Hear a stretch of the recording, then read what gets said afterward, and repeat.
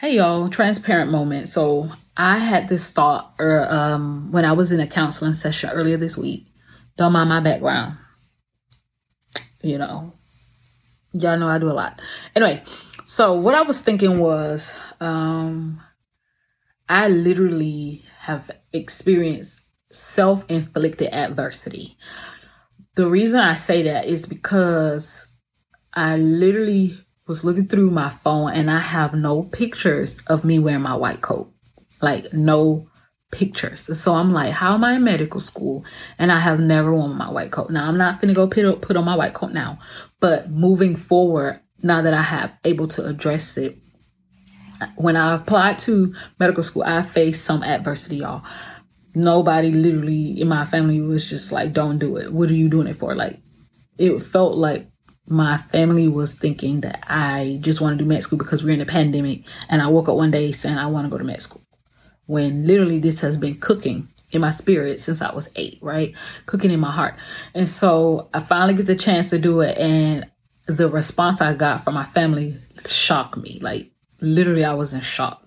But I never gave up. It made me, my response to it, what the devil wanted me to have was probably anxiety and be afraid, but definitely the spirit of rejection was attacking me, and I accepted it, and it played a role in the beginning of my second year. So I faced some self-inflicted hardship because I think I was believing what those who didn't support me were saying, that I don't belong in this space, that I shouldn't be doing what I'm doing. And so it didn't take until like earlier last week that I was in prayer and the Lord was revealing to me that I have been suffering of allowing the spirit of rejection and waiting for people to validate what he said, waiting for people to validate what the kingdom of heaven said when there wasn't a conference call. Okay, God didn't ask nobody, do you think your niece should be a doctor? No, he literally placed the desire in my heart and it was written in my book in heaven. But I had to be convinced. So, excuse me, if you have an opportunity to check out my podcast episode called When Yah Finally Convinces You, that's when I finally got convinced after Yah was telling me, or the Holy Spirit was telling me that I heard in my spirit, the Holy Spirit said I had to convince Moses too. When I heard that whisper, I was like, okay, then who am I? You know, what respect of a person am I over the pioneer and the amazing apostle, amazing prophet Moses? You know what I'm saying? So I hope to inspire somebody today as I'm sitting here in my work office, supposed to be working out. Look at me. But that you deserve to be in the place that you are right now in your healthcare profession, you deserve that space. If you're not there yet, you deserve it. You're going to get there. Don't give up. Don't throw in the towel. Don't give in. Don't run from difficult things. Don't wait for people to validate you. You deserve to be in that space. And when you get to where you're going, they will know that it was the God of Abraham, the God of Isaac, and the God of Jacob who got you there. God bless you, and I hope this inspires somebody. I just need you to get into position. I need you to do the assignment of the Lord. I need you to stop waiting and checking, looking back to see who's finna agree with you. The Lord said, do it. The Lord says, just do it. And he is going to reward you and reward those who diligently seek him. Stay in prayer, seek his face. And I'm telling you, it don't just go away. Like, this is a spiritual attack, this rejection, this need for validation. It does not go away. You're going to literally continue to battle it. And the Holy Spirit was revealing to me, it was like a question in my spirit. How come Paul in his whole ministry, even in jail, he had a thorn in his flesh? Now, he didn't get that thorn in his flesh before he was out there killing Christians and living for the world.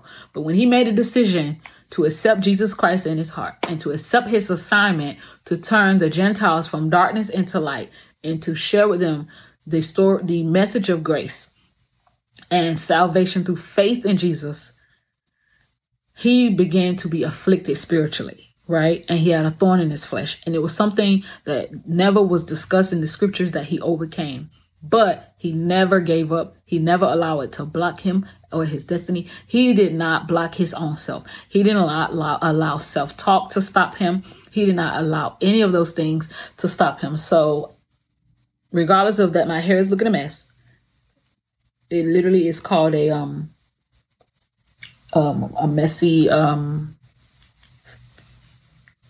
petals or whatever, messy flower petals or something like that. Anyway, I don't really care.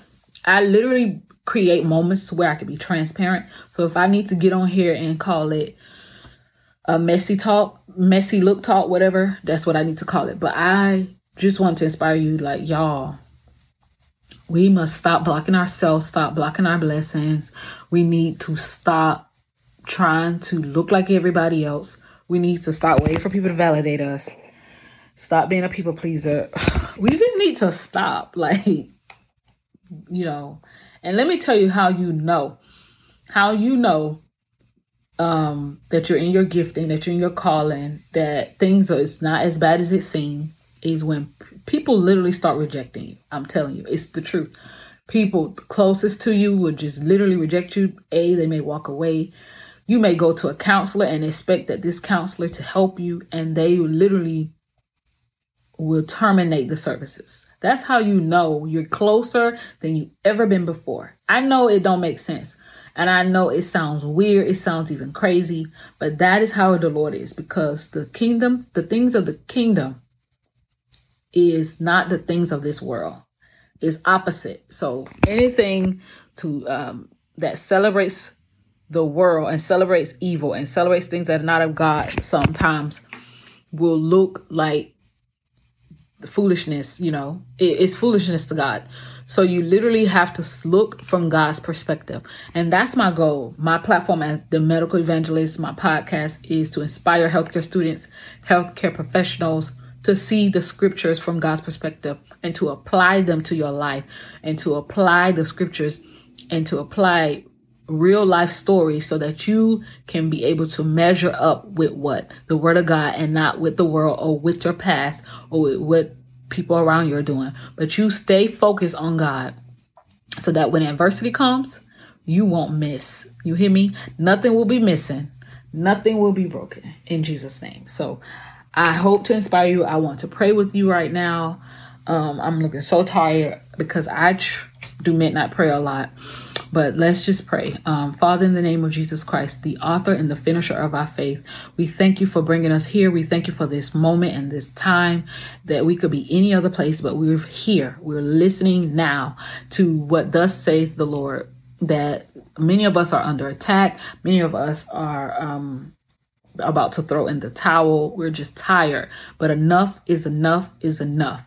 That the glory of the Lord will be manifested and be revealed in our lives to do what we were born to do and do it well. In the mighty name of Jesus, we pray. Amen.